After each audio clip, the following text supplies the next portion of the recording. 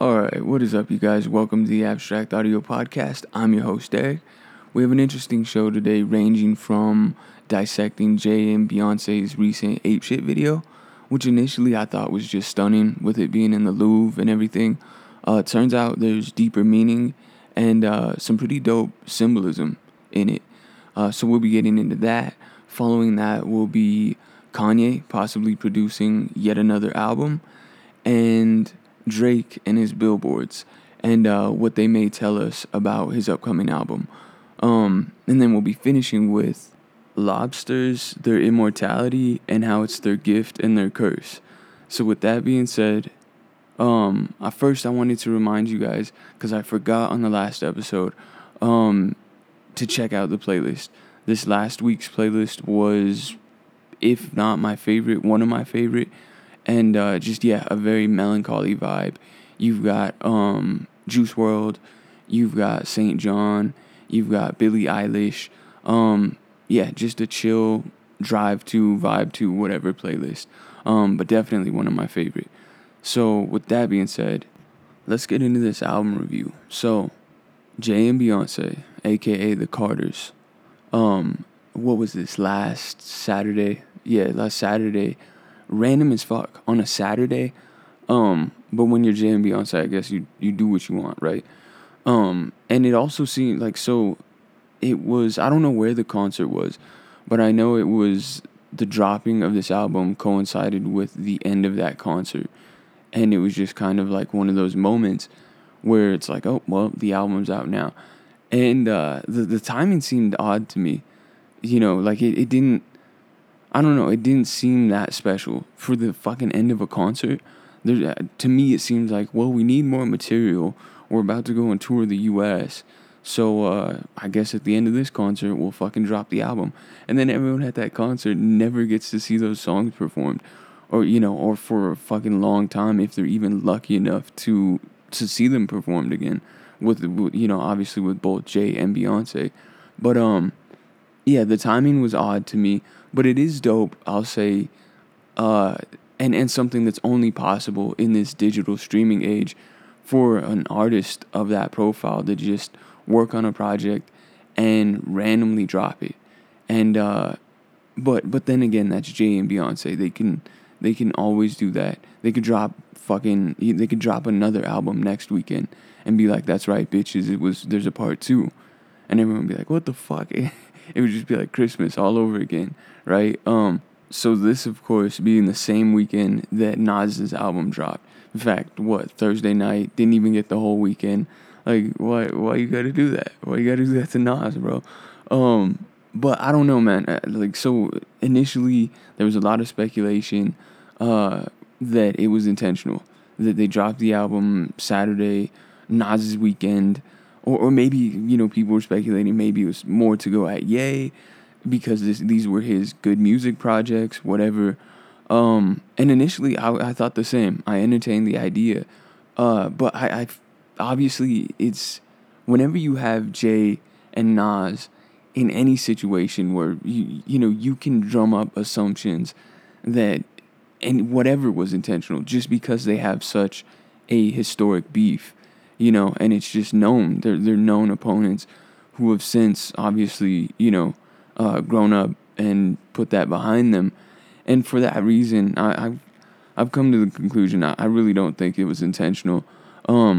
Plus, even saying that it was, I think Jay-Z's just too grown for that. But say that it was intentional, right? What does that even do in the streaming age? So you figure just about everyone has an account on a streaming service, and you have access to both of those albums. This isn't back when you had to pay $15.99 for an album or whatever, right? Like, I could see then how it would eat into another album's sales. But in the streaming age, it doesn't make sense, especially when his whole album's runtime is, I think, a little over 30 minutes. So it's like, you have access to both. You can listen to both. I really don't get how one album will hurt the sales of another. But if people are talking about social media, I get that, there's you're going to be it's gonna be hard to find an album more impactful than a Jay and Beyonce album. People just eat that shit up. They have very devoted fans. So I don't know, but I really don't think that will reflect in sales. So with that said, with that fucking rambling done, this is just all the shit leading up to the album. My interpretations. Also with Tidal, man, like the running joke on Twitter is that, well, I gotta fucking use my third email account or my fifth email account to subscribe for yet another trial on Tidal. And mind you, at least in this case, it was only 1 day exclusivity, I believe, for Tidal. And then it came to all the other streaming services. But yeah, I don't personally see the benefit. I know Jay-Z has talked about it like it's black-owned business. And, why would you support the man when you can support black-owned business? Whatever. Not in those specific words. This is me paraphrasing. But, yeah, and that's some of the lyrics that he gets to on the album. So let's get into it. The album opens with Summer. It's a dope, relaxed, sensual song. But it's odd to me that this is the intro. Even now, even after listening to the entire album a couple of times, it's weird to me that they chose this to be the intro. It's just, not necessarily that it's slow. It's just that it's very middle of the road, like very mediocre for a Jay and Beyonce track. It's nothing special. And I would figure you start the album with something. It doesn't have to be, have a heavy bass, whatever, But I don't know, just the song in general is very middle ground to me. Then we get into Ape Shit, obviously a banger. The airy skirt vocal on it is insane. I don't know if that was Takeoff, if that was Quavo, or if that was Offset, but shout out to whichever one of the Migos that was. Initially I thought it was Travis. That's exactly who it fucking sounds like. But regardless, when there's a vocal like that accents the instrumental, that makes the song for me. And that's what it did in this case. And then Jay-Z goes on to say, I said no to the Super Bowl. You don't need me. You need me. I don't need you. Every night we in the end zone. Till the NFL we in stadiums too. I just thought it was powerful. I don't know if it's a money thing, his reason for not performing at the Super Bowl, or if it's, because of Kaepernick. But whichever, I thought it was a powerful line. And, yeah, and then Beyonce on the track, she snapped. I've never really heard Beyonce rap like that. And, well, maybe on a DJ Khaled track. What was it called? I think it was called Top Off or something like that. But even on that, she didn't snap like she did on this. And I really thought it was dope to hear her like that. Then we get into Boss. And, I don't know, man. It's very regal, I'll say, with the horns.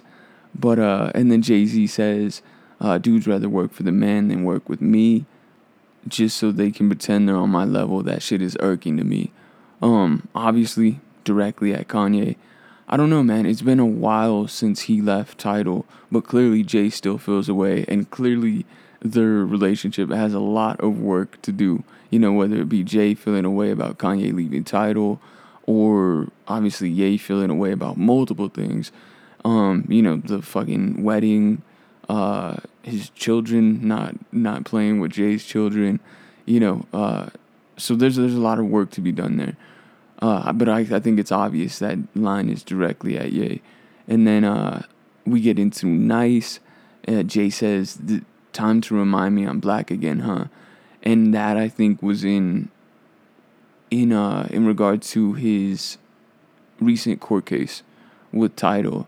And it was just powerful. It was very heavy to hear that shit. And it's always fascinating to me to hear how Jay thinks about the shit that's going on. His take on it. And yeah, I don't know, just fucking heavy. Time to remind me I'm black again. The chanting on the chorus is lame to me. I don't know, I just couldn't fuck with it. But then Beyonce goes on to say, if I gave two fucks about streaming numbers, I would have put Lemonade up on Spotify. Which, yeah, they're known for doing this. Jay and Beyonce in particular, really, because they're the only ones that can. They sacrifice that money that they're missing out on because instead, I guess the message that they're sending is worth more, by keeping the exclusivity. But I don't know. It was just kind of dope to hear her address that, and then we get into 713. The beat is hard as fuck from the jump. Beyonce's singing sounds off to me on this track though. Not bad, but it just sounds off over the instrumental. But the play on Still Dre, the cadence from Still Dre is dope. I really fucked with that. And then Jay detailing his mistakes is fascinating from a fan's perspective. And then we get into my favorite track, Friends. If not my favorite track, definitely top 2 on the album. So Beyonce says, "My friends are goals, your friends are foes." I thought that shit was dope. And then Jay with the fucking lyricism here. He says, "Tight circle, no squares. I'm geometrically opposed to you.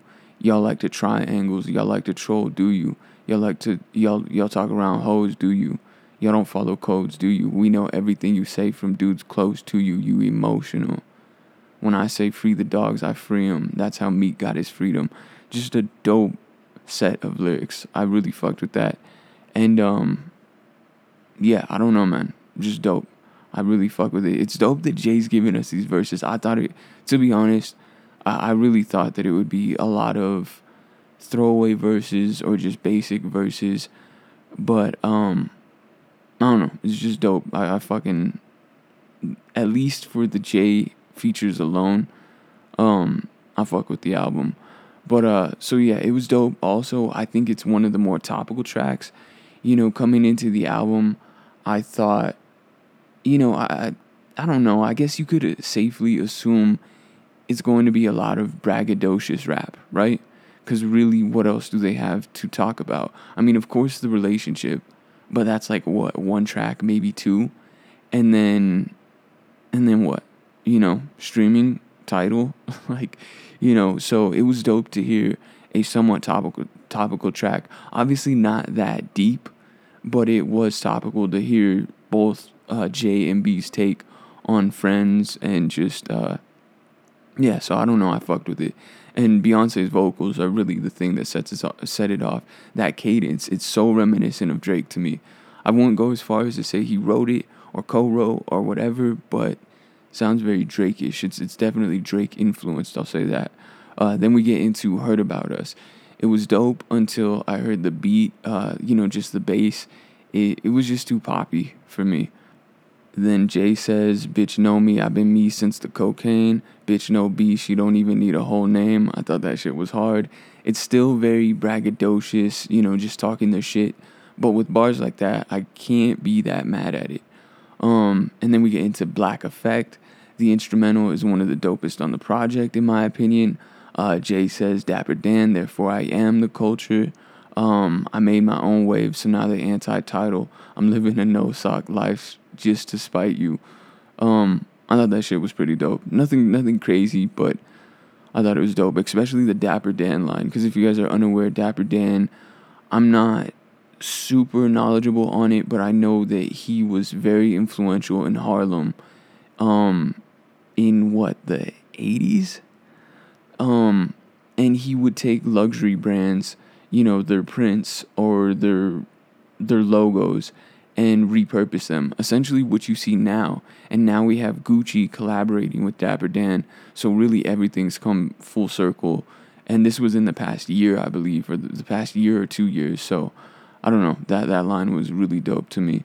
Because he was the culture all along, and now Gucci's doing that same shit that he was doing back fucking 20 years ago. So the influence is obvious. But yeah, it's let's see, it's one of Jay's best verses on the project, I feel. And then Beyonce says, I will never let you shoot the nose off my Pharaoh," which is dope. Just because of the whole the Sphinx, the nose being gone on it. They believe that it was intentionally done. or there are theories, I should say, that it was intentionally done because that would be the feature that gives away it was black royalty. It was a black nose, a black feature. And so yeah, just super dope. I fuck with it. And then the closing track, Love Happy. So just from the jump, it sounds like a celebration. Just the minute the beat drops. And it was, so Beyonce says, yeah, you fucked up the first stone, we had to get remarried. And it's just so dope to hear her going at Jay like she does. And so this is what really stands out on this track to me. It's dope when two talented lyricists go bar for bar, right? Just period in a song. When you have two lyricists trading bars. But when you have a power couple like Jay and Beyonce doing that, both rapping on a track and addressing their opinions about each other, essentially walking us through the emotions with, all of the recent drama. I thought it was insanely dope. And for that reason alone and how open and honest they are in this track, it fluctuates between being my favorite track and my second favorite track. I would say Friends is sonically my favorite track, but Love Happy being my favorite just because of the transparency and them pulling the track off the way that they did. I just really appreciate the execution of the concept on the track. So what do I think about the album? Going into it, I had no expectations and a lot of assumptions. So, with Beyonce, I've never been an avid fan. Obviously, I can appreciate the greatness, the talent, just, one of the biggest superstars ever. And, yeah, I mean, and then a couple of huge moments. Let's not forget Bonnie and Clyde with Jay. The track was huge. And then, of course, most importantly to me, the Soldier track, because Wayne's verse on that track, the Destiny Child track, was really what started his entire run. And, yeah, so it was just a fucking moment, to say the least. But obviously, Jay, I'm a huge fan. And so, I don't know, man. I was really unsure. I thought it would be too much singing for me or whatever, but I was pleasantly surprised. Very pleasantly surprised. I mean, I can and will listen back to this album, for a while. I really, just as a whole, it flows well. There are definitely no terrible tracks. Like I was saying, just with the intro, the summer track, it's very middle ground for me. But it being one of the slower tracks, it's easily skippable to me. And then the album after that vibes pretty well together. I fuck with it. I was surprised, and maybe that has a lot of influence on why I think it's so good. But yeah, I think it's a fucking great album. What Jay and Beyonce are talking about is pertinent. It's of the moment, and it's interesting to hear them because, being two very talented and wealthy black voices, they I don't know, it's always going to be fascinating to hear their take on whatever it may be, because their words alone shift the fucking culture. So with that being said, now we can get into the video for Ape Shit, dissecting the video. Initially, I thought, just like with the album, I thought it was going to be a lot of, I thought the track itself, the video itself, was just braggadocious. That's why it was in the Louvre. And maybe all these assumptions are my fuck up. Maybe it's me. Maybe I'm the problem. But I can admit that, yeah, I thought them filming in the Louvre was just some, on some braggadocious shit. Like, oh, you guys are always talking about fine art or whatever. Well, we're shooting our fucking music video in the Louvre. And, I just thought it was a stunt like that. But there's actually very dope context, hidden meaning. So let's get into it. Why the Louvre allowed Beyonce and Jay-Z to film their Ape Shit video. David, Garricault, Da Vinci, they were just a few of the artists Beyonce and Jay-Z strategically featured in their new Ape Shit music video, performing under the name The Carters.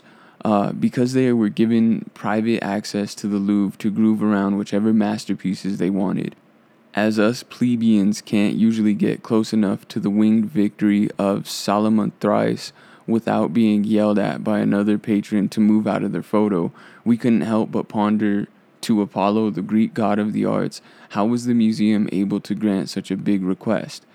So Beyonce and Jay-Z visited the Louvre 4 times in the last 10 years.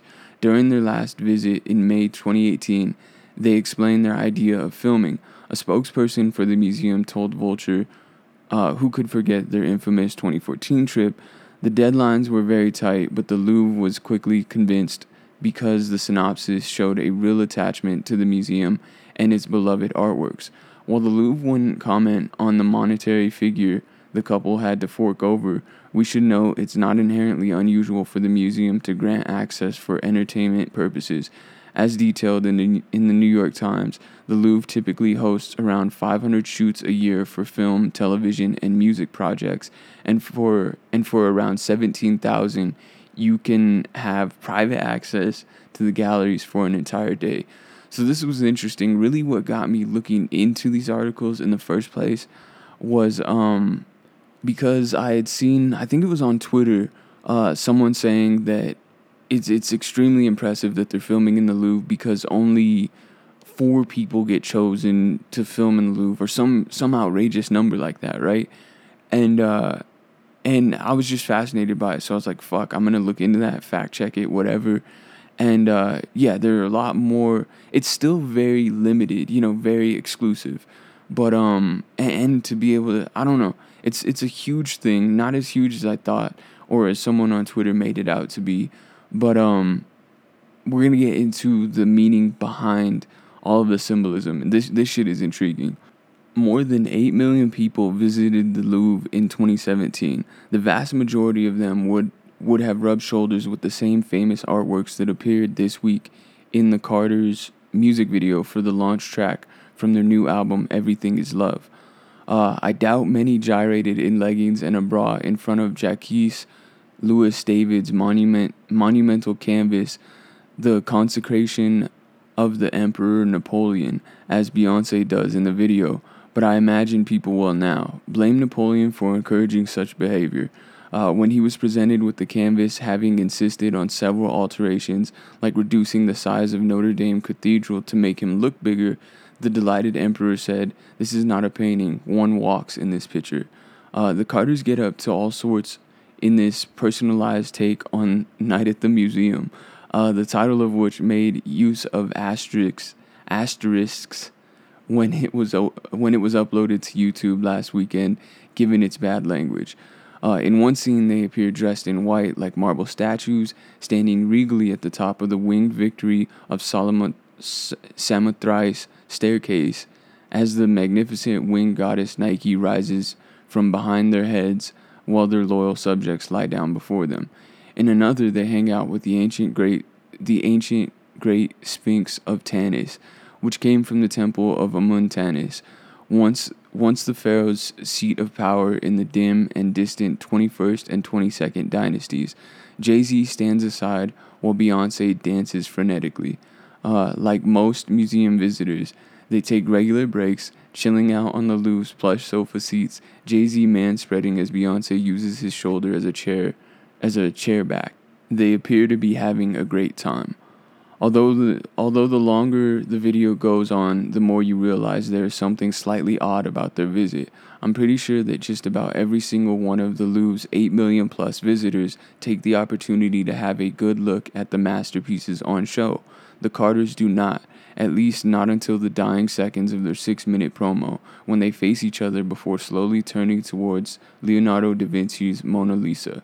This isn't an oversight, it's a point, maybe the point, being made. They're not in the Louvre to look reverentially at great works of European art. They're there to make their own great work of art. The museum and its contents are not the star of this show. They're there to play a part. Pop's power couple, along with director Ricky Sayes, have produced a series of vignettes, all of which play the same dramatic device, inserting a contemporary black artistic voice into a white, Western, male-dominated establishment narrative. I don't know if they specifically chose the consecration of the Emperor Napoleon to dance in front of because it was colonizing French general who repealed anti-slavery laws in 1802, but I imagine the fact hadn't escaped their notice. There is no ambiguity with the elegantly composed image they curate in front of David's painting Portrait of Madame Recamier, which is heavily laden with symbolism. Two black women are sitting on the floor wearing light brown tights and body-hugging beige vests. They are in profile, facing away from each other, and positioned at either side of David's painting of the famous 19th century French socialite. Linking the two women together is a flowing piece of white material, each end of which they wear on their head like a turban.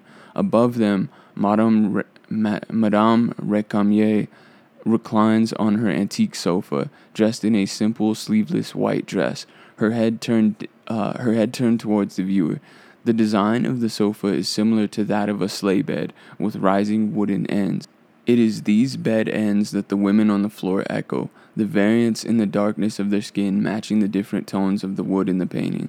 The cloth that links them represents the dress worn by the painting's subject. The message is clear. It was on the backs of subjugated black people from the French colonies that Madame Recamier was able to enjoy her life of leisure and pleasure. The Carter's Louvre takeover isn't just about protest, it's about power too. We meet them in the museum's Salle des Etats gallery, which was originally built for Napoleon III to preside over major legislative sessions in the late 1850s. Today it houses the Louvre's Venetian Renaissance paintings, as well as the picture for which it is thought 80% of the visitors come to see, the Mona Lisa. And that's where we find our besuited pop stars, Beyonce dressed in pink, Jay-Z in mint green. They look at us with deadpan expressions, mimicking the Mona Lisa's, whose portrait hangs between them. We get what they are saying. We are not looking at one iconic face. We're looking at three. The Carters are not just giving themselves the same status as Da Vinci's masterpiece. They are transforming the world's most famous painting from a single image to a triptych. The song for which the promo has been made sets the tone. Its profane title, Ape Shit, repeated in every chorus. Have you ever seen a crowd going ape shit? I can't believe we made it. The duet, they duet as they take ownership of Paris's temple of cultural icons, which until their residency had barely a black face in it. We live in lavish, Beyonce sings, draped in white silk. I got expensive fabrics, I got expensive habits. These are not words of apology for being overtly materialistic. She's boasting. Here she is, a successful black woman, talking about her opulent taste while enjoying being the inheritor of Napoleon's, and in his backyard too. The video is a smart piece of work, albeit a little rushed at times. Not every shot works, not every idea lands, but the overall point is powerfully put. The game is up for those institutions, be it Hollywood, Broadway, or the Louvre, which we have ignored black artists, refused them a voice or a seat at the top table. So this dissection was fascinating to me. It's just, and then you look at the track Ape Shit, just the title, Ape Shit, and it's such a trap record, and for that to be the one that they put in the Louvre. And even this translates even to the album cover. The Mona Lisa in the back while the woman is braiding this dude's hair. It's a powerful image, man. The shit that they're saying is very powerful. And I don't know. I mean, and to think that it was all initially by me assumed to be, just some stunt and just another place to film because they could. So I was blown away. Again, maybe it was my low expectations, but I thought that shit was dope. So I hope you guys have seen the video. If not, definitely check it out. It's a dope video. So now I'm going to get into my thoughts on the Louis Vuitton Spring Summer 19 show, Virgil's first show. First breaking down the clothes, or like my standout thoughts on the clothes. I took some notes, and then lastly the entirety of the show and kind of what it meant. So, firstly, I like the use of the marble buttons. It felt luxe as fuck. The combination of suits and utility bags is interesting. I don't know if I fully like the look, but it is it's an interesting look. The porcelain chains are phenomenal. Maybe my favorite piece from the show, or just favorite thing from the show, I guess. The sheer shirt, or it's one in particular. It had the LV logo across it, a white sheer shirt. I typically don't fuck with sheer shirts in general, just the concept. It can be worn in dope ways, but this one with the LV logo was, I don't know, it just looked dope. Maybe it's just me glamorizing the logo, or, I don't know, but I fucked with it. The asymmetrical suit with a strap is quintessential Virgil unconventional design. That had to be my favorite clothing piece between that and the porcelain chains. I would say that's the standout though to me. I've just never seen shit like that, and it was fucking gorgeous. And then the color blocking with the gloves on such luxurious fits is unique and interesting. The runners are cool, but they could be anything on the market right now. They're nothing special at all. That felt very lazy. Maybe the laziest part of the show to me. The mint green puffer jacket had to be my second favorite piece. Not even because of construction, just color alone. A puffer in that faded mint color was fucking gorgeous. The green dye pattern is a dope accent, but in a full fit, it looked terrible. So there were patterned bags, and when they were worn, like when it was just accenting the outfit, it looked dope. But then when you had the dude with the entire outfit on, the shit just looked, it looked fucking moldy or some shit. I just didn't fuck with the entire outfit. I liked the way it accented it. When it was used in moderation, it was fly. Then the tie-dye sheer long sleeve is interesting. I don't know. It was an interesting look to me. It looked like a soccer jersey. I don't know. I would like to see how people are gonna wear it. And Virgil's basketball shoes look beautifully retro. I fuck with them. They're very obviously, the colors paying homage to Jordans, but I feel like it's obvious. I don't know. Who knows? Maybe it's just because those colors symbolize retro basketball. I don't know, but it's dope nonetheless. And then the bags with contrasting chains are very Virgil. The brown with white is gorgeous, but the black bags with orange chains are basic with the chain removed. I can see how people would criticize that, and just as lazy design. But the clear bags are interesting and on trend, but look tacky to me. So the clear, it's like this PVC material.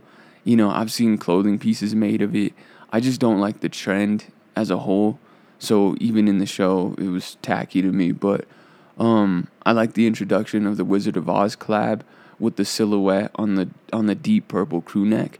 I thought it was very discreet and just a dope way of introducing it. And then the Wizard of Oz floral anorak is fly as fuck. It was very Supreme-esque. The black and white coloration of the pattern looked abstract. It was like, from a distance, it looked like bleach spots, and I really fucked with that.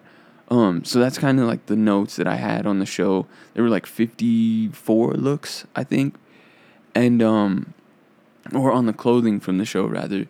But the show as a whole is such a moment. Don't get me wrong, the clothing needed to be on point. It couldn't be just anything, but for Virgil to achieve this is huge. Like, if you create in any artistic way, I don't see how you couldn't be motivated by this. This shit was huge. And then Virgil having, let's see, Don C, Jasper, Cuddy, Ye, all there. And he had, I think, Jasper, Playboy Cardi, Cuddy, and that's all that I can remember right now. But he had them walk in the show. Shit was monumental. Such a celebration, man. I'm getting chills just talking about it. This shit was beautiful. To see Virgil achieve what he has. And then the moment, obviously, with him and Kanye. I don't see how you could see that shit and not cry like that, or at least tear up. That shit's a moment, man. To make it from from just wearing LV as something, like just to flex, and now to be the men's designer. That shit was such a moment. And to see both of them express themselves in such a vulnerable way, in a public place, was very dope.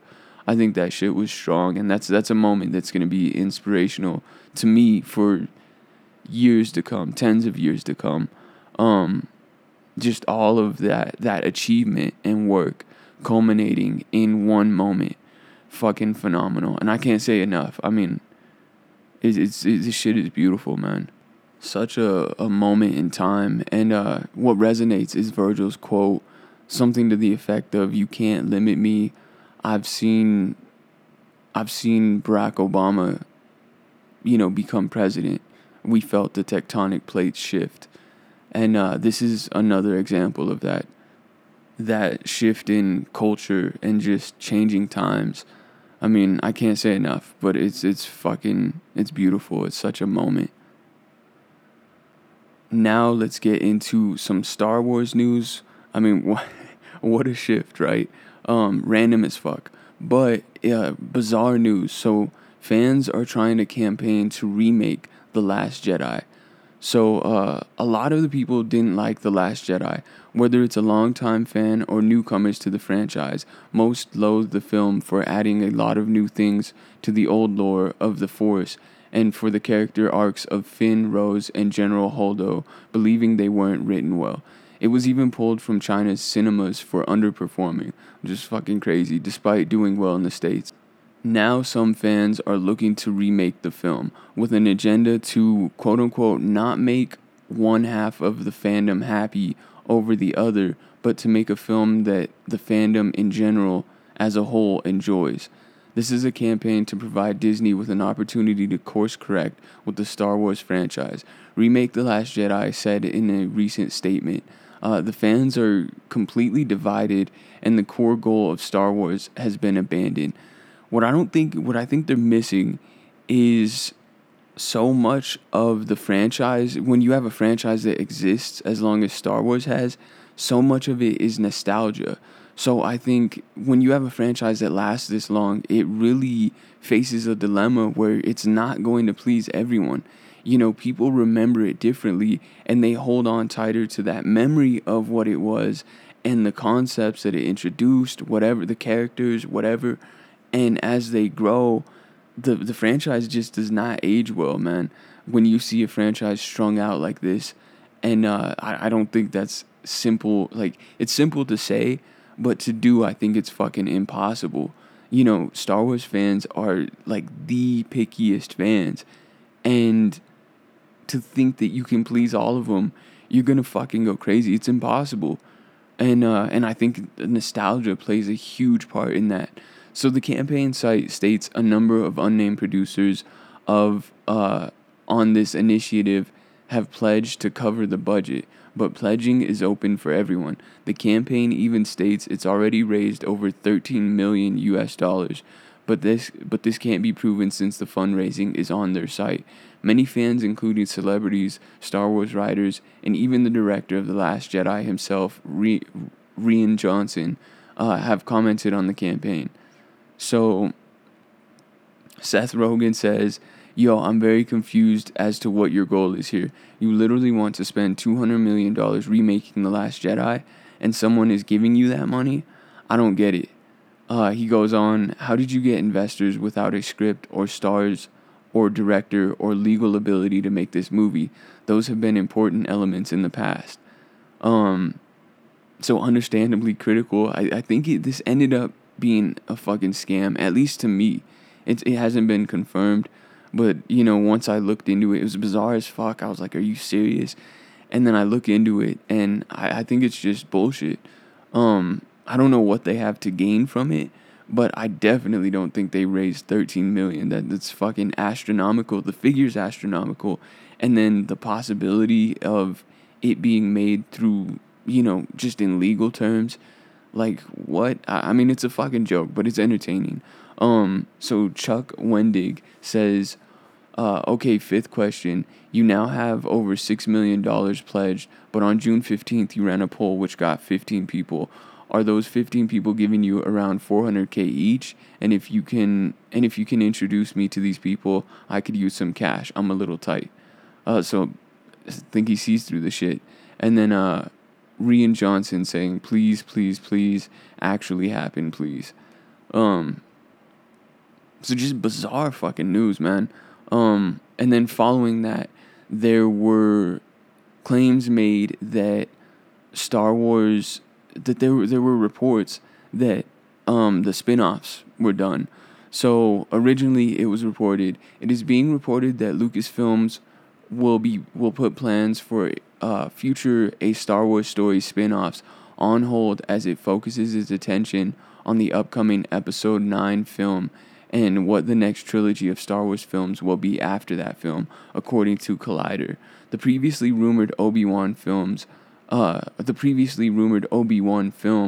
was in active development, but it now appears those involved are no longer attached to the project. Sources also say the previously announced Boba Fett film from Logan director James Mangold will be included in this change of strategy, as early talks took place before the lackluster release of Solo, A Star Wars Story, and its mixed reviews. Solo was the lowest performing Star Wars film thus far, earning $84.4 million in its opening weekend, grossing a total of $192.8 million domestically and $339.5 million worldwide. But then there was an update on the story, and Lucasfilm sources clarified these reports with ABC News, stating that there are still multiple Star Wars films currently in development that have not been officially announced. They also said the rumors were inaccurate and speculative at best. So it's going to be interesting to see how they go about the upcoming spin-offs, given the lackluster performance of Solo. I think Solo to the franchise was really kind of an eye opener, to be like, oh, you can fuck up a Star Wars film. Like, people will not go see a Star Wars film. That shit is crazy to me, man.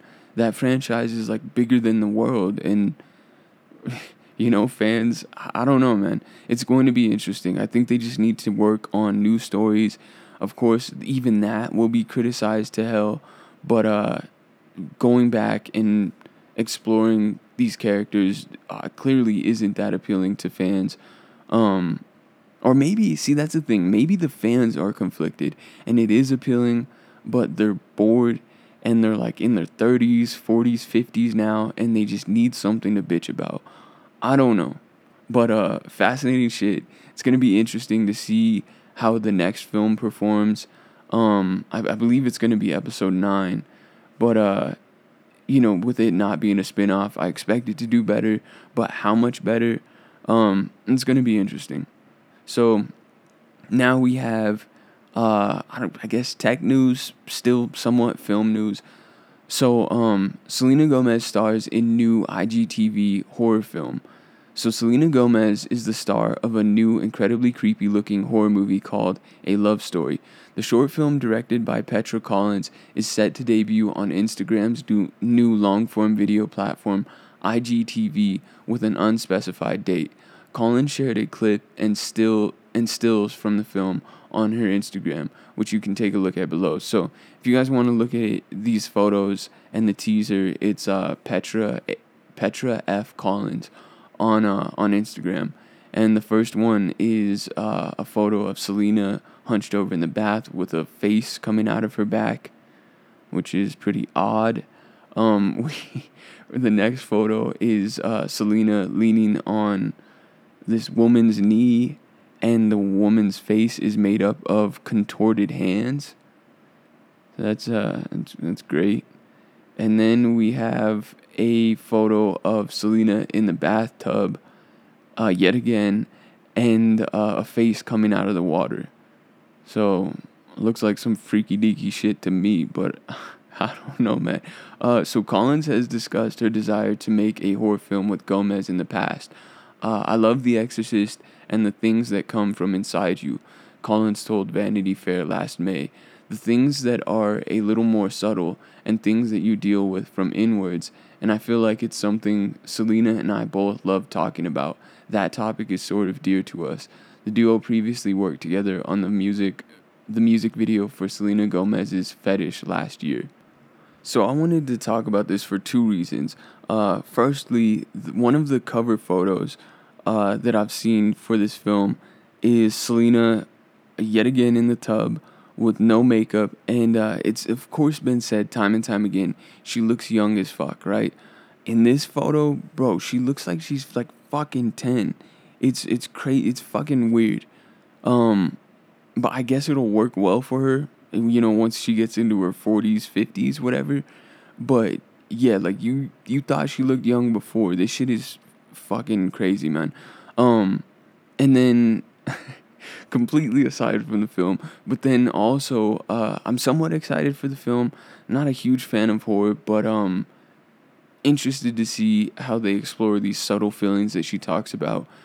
And more so, what's fascinating is a film on IGTV, because I think everyone's still exploring how to use it. I mean, it's so brand new. It was fucking last week that it was announced and or rolled out.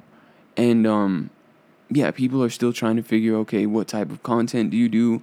Do you create exclusive content for IGTV aside from any possible YouTube content you may have? Or, yeah, just people are figuring out strategically how to integrate it into their brand.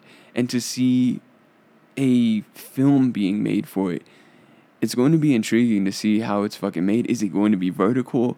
I mean, I know that sounds crazy, but I think all of the fucking Instagram TV video is vertical. At least all the video that I've seen. It's crazy, man. A fucking film. And how long will it be? Maybe it's called a film, but it'll be like some super short, 30-minute, 20-minute, who knows. But I'm interested, so I'll be following this. So now let's get into a bit of sneaker news. We have Nike dropping the Air Force One Jester in a royal colorway. So Nike's The One reimagined women's collection has reinterpreted the swoosh's most iconic silhouettes. Amongst it was the classic Air Force One, which received a popular deconstructed rework dubbed the Nike Air Force One Low Jester. Having first debuted in a tonal violet mist colorway, the remix classic now returns in a two-tone royal and white scheme that better highlights the model's distinctive design. Nike's Air Force One Jester is defined by its misplaced detailing. On this model, the Air Force One signature upper accents the swoosh branding, heel tab, and tongue tab branding patch have all slipped to the heel area, all the way to the mudguard and over the midsole. The rest of the sneaker remains the same, with small details like the perforated swoosh outline where the branding patch is usually placed, as well as a blue outsole border to round out the simple colorway. So I don't really fuck with if you guys have seen this, I don't really fuck with the tag on the swoosh. I wish the tags were removed. But even more so, I just wish that these were men's. Because they debuted in a women's collection. I get that, sure, why not? I'm really not in a position to complain because dudes get so many exclusive, everything's, every limited sneaker is for dudes. So it's like, okay, they're making this dope, like, women's collection that the design cues are what are fascinating and what are appealing to me. This Air Force One is one of the most gorgeous Air Force Ones I've seen. With just the swoosh being, it's so simple, but with the swooshes being displaced, it's different, but it's similar. I don't know, I fuck with it. And then with this colorway being white and blue, like, you can't just make this a unisex run as far as sizing. Like, come on, Nike. But yeah, I essentially wanted to look at this to say, come on, Nike, you need to fucking step your shit up. I want this. I want this sneaker. If I could get an all-white one, that shit would be phenomenal. But yeah, I hope that they do release those in men's, because this is one of the most gorgeous reworks I've seen on the Air Force One. So now, staying in sneakers, we have the Vans Vault deconstructed. And so the Vans Vault is next in line to take on the deconstructed wave. This time around, the skate powerhouse uses its skate high LX and slip on LX silhouettes to showcase the popular aesthetic. Premium leather and suede come together on each model, with black and marshmallow color choices for both. Its signature off-the-wall heel logo is shifted to the lateral sides, with the skate high incorporating a side zip closure for extra flair. Reminiscent of Virgil Abloh's work with Nike, you'll also find off-the-wall, in quotation, branding on the aforementioned zip closures pull tab, retailing for approximately $100 and $115 respectively. I don't know, man. When I first saw this, I was intrigued.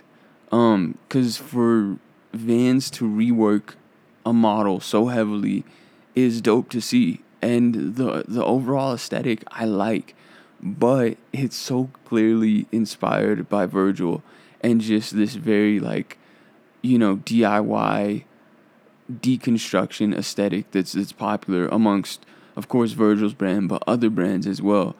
And it kind of sucks that it's a trend, but it's also dope because I fuck with the overall aesthetic of most of the designs. And it is crazy to think that that's what Virgil, that's essentially all Virgil did to the Nike sneakers. It's ingenious in that it's so simple, but it creates such a complex looking sneaker that's almost, unrecognizable from its original version. I mean, the Prestos look fucking crazy, turned inside out essentially. And yeah, it's such a simple concept. So I don't know, man. These I'm on the fence about, but if you guys get a chance, check them out. Let me know what you think. I mean, I don't know. It is a blatant take on their best attempt at Virgil's design, especially with the off the wall in quotations. Like I don't know, man. That aspect seems a bit over. That's a bit tacky, but the aesthetic as a whole is pretty interesting to me. So yeah, just wanted to express my interest in or my thoughts on both of those sneakers. And now we are going to get into some video game news. So hackers are tricking people into downloading fake versions of Fortnite for Android. So Fortnite Battle Royale has hackers and malware authors taking advantage of the game's huge popularity by tricking would-be players into downloading fake versions of the Android port. With an upcoming Android port coming officially from Epic Games this summer, advertisements of a leaked version of the title has begun appearing on YouTube and multiple search engines promising the Android port ahead of its official release. The fake apps use several images and loading screens found on the iOS port to lure gamers in before it redirects users to a browser saying more apps need to be downloaded before they can play their game. No matter how many apps you download, though, the game will never unlock. There's some poor fuck out there still downloading apps to this minute. This shit is grimy, man. So the fake app is not hosted in the Google Play Store, and players should be wary of any app that isn't.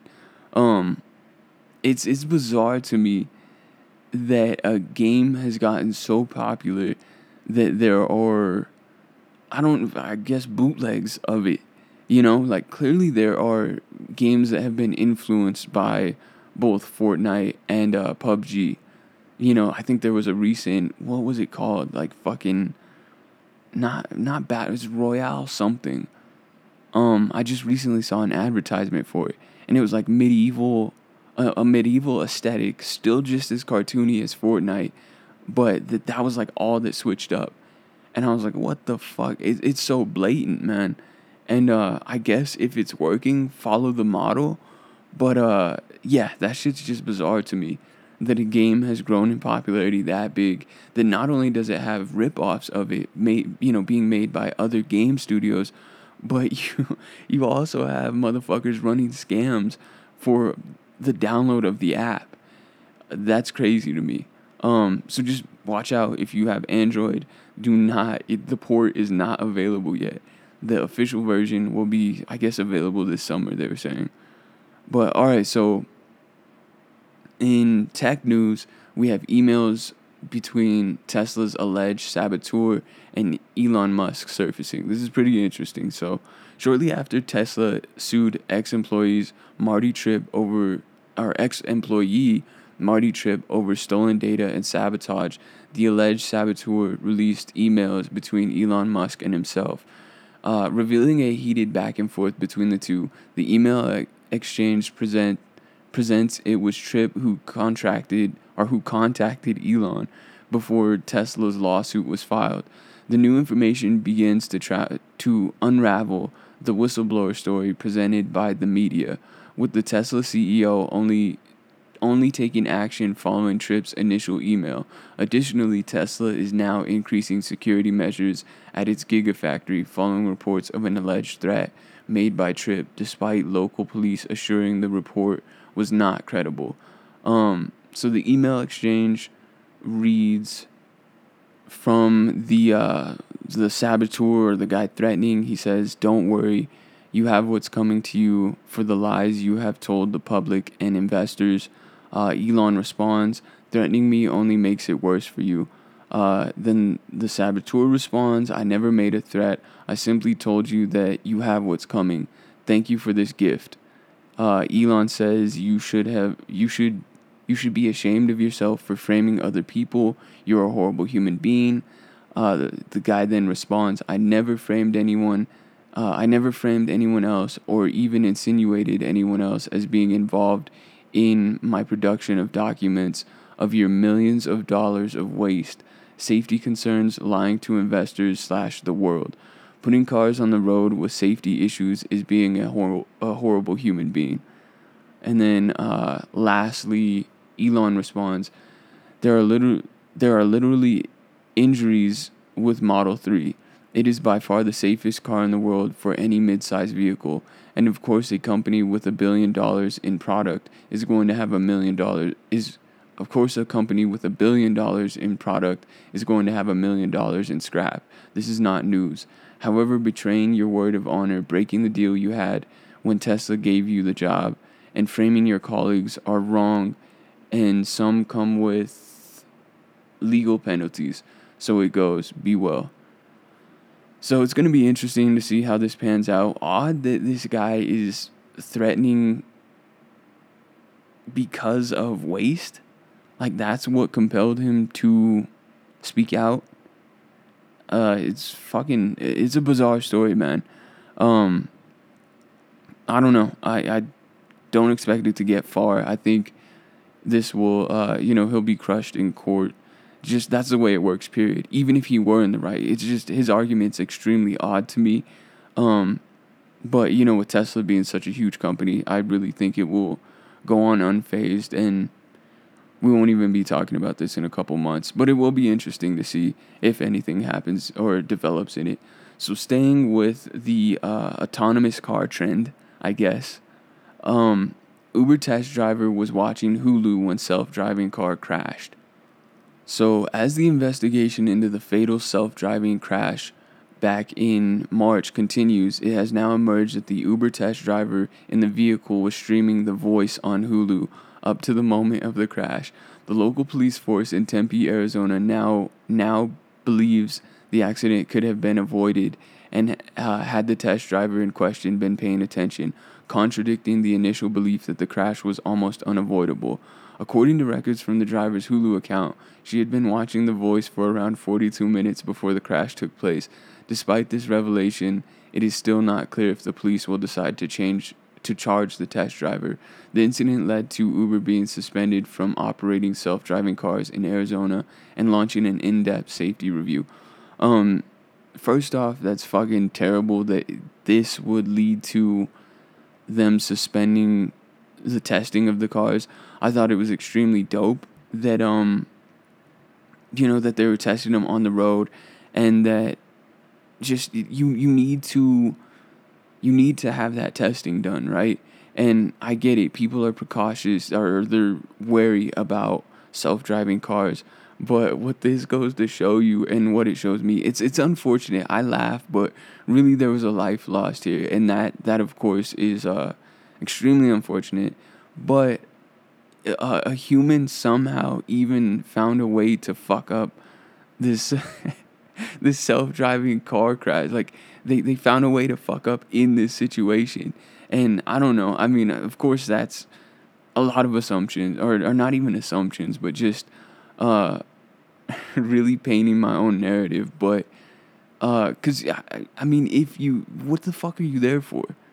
You know, you're not there to watch The Voice, fam. Like uh it's just bizarre. Of course, I wish that the car would have been able to completely avoid it, but that's what the test driver is there for, is, for situations like this where I guess it was because the woman came out of nowhere that it was, she wasn't visible to the car, and then once she was visible, the car wasn't able to stop in time. So she still got the brunt of the impact.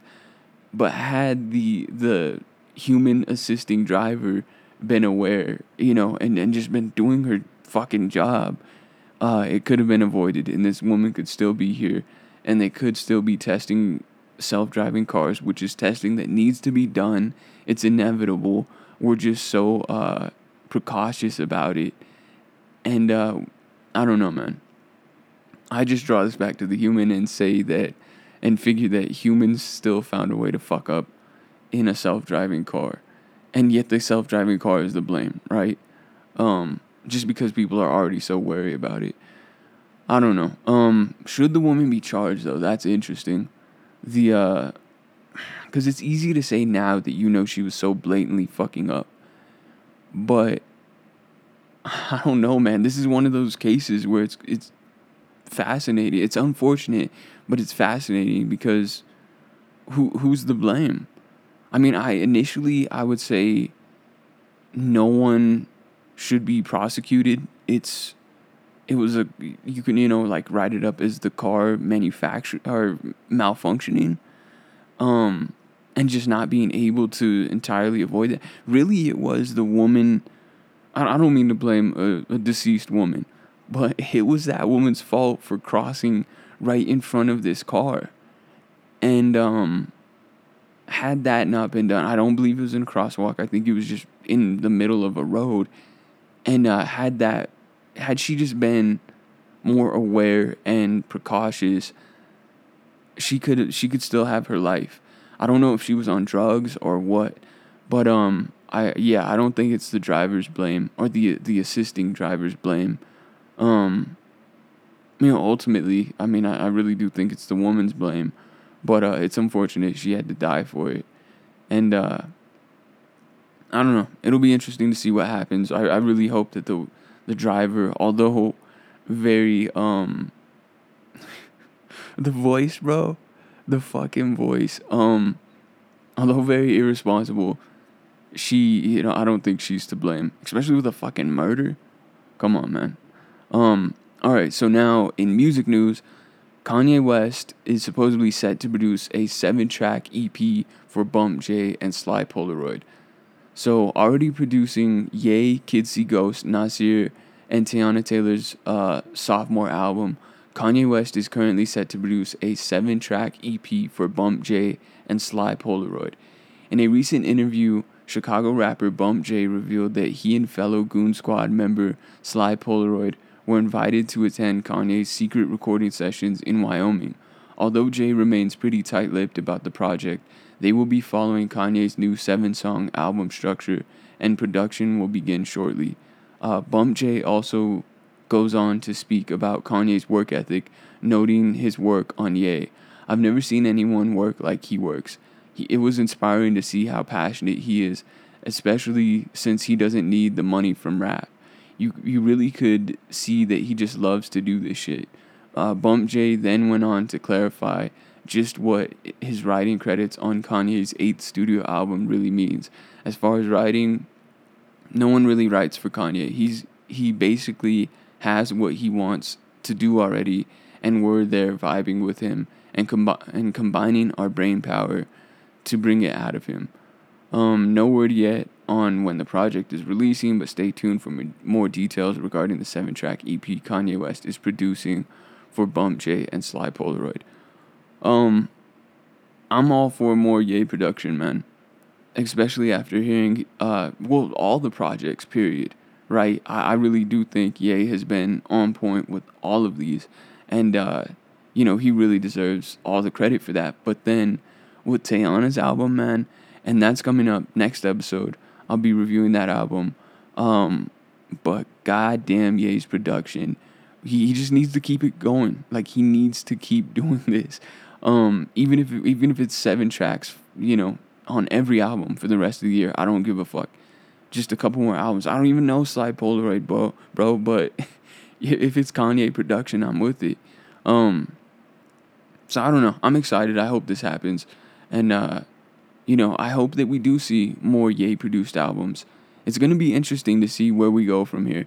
I really hope that it's not the case, but it seems like to me that it'll be a long ass time before we see good music releasing anything, Ye releasing anything, Ye collaborating on anything, or hopefully he has the studio bug still, and he's still trying to record more, put out more projects, even produce. I'm with it.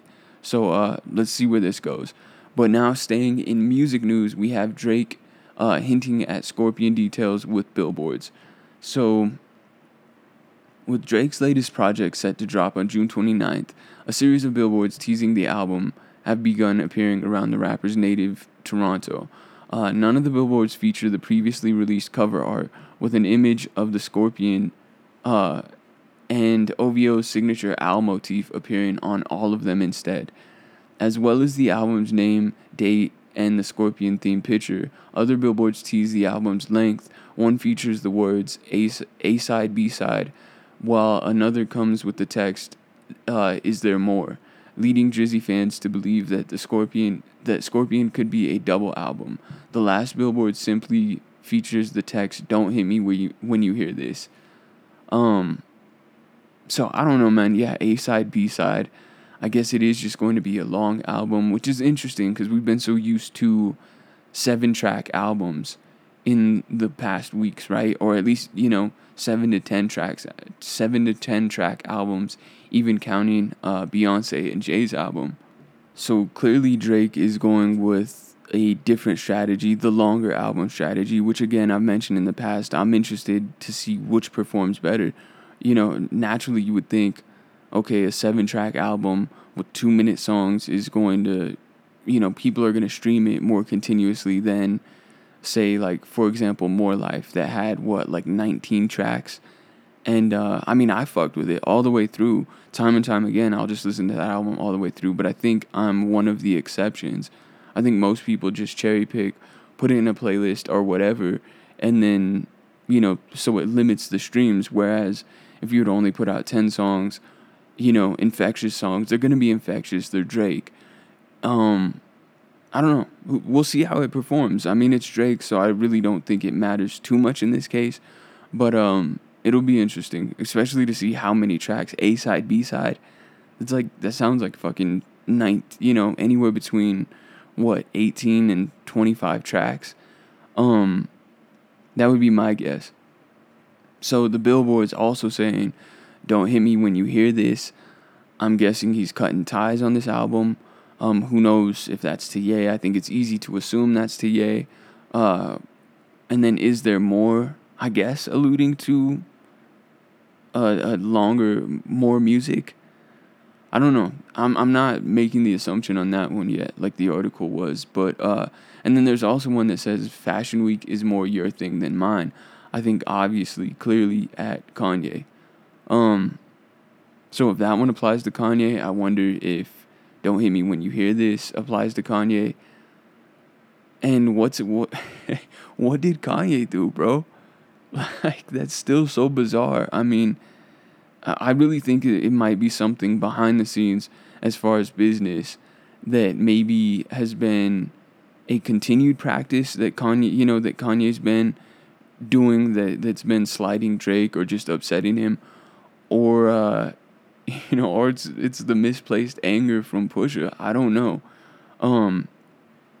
It could be shit that Drake's had it on his chest for a while now, or maybe it is strategic to go at Kanye because Kanye has the name, and then he could position himself above the greats.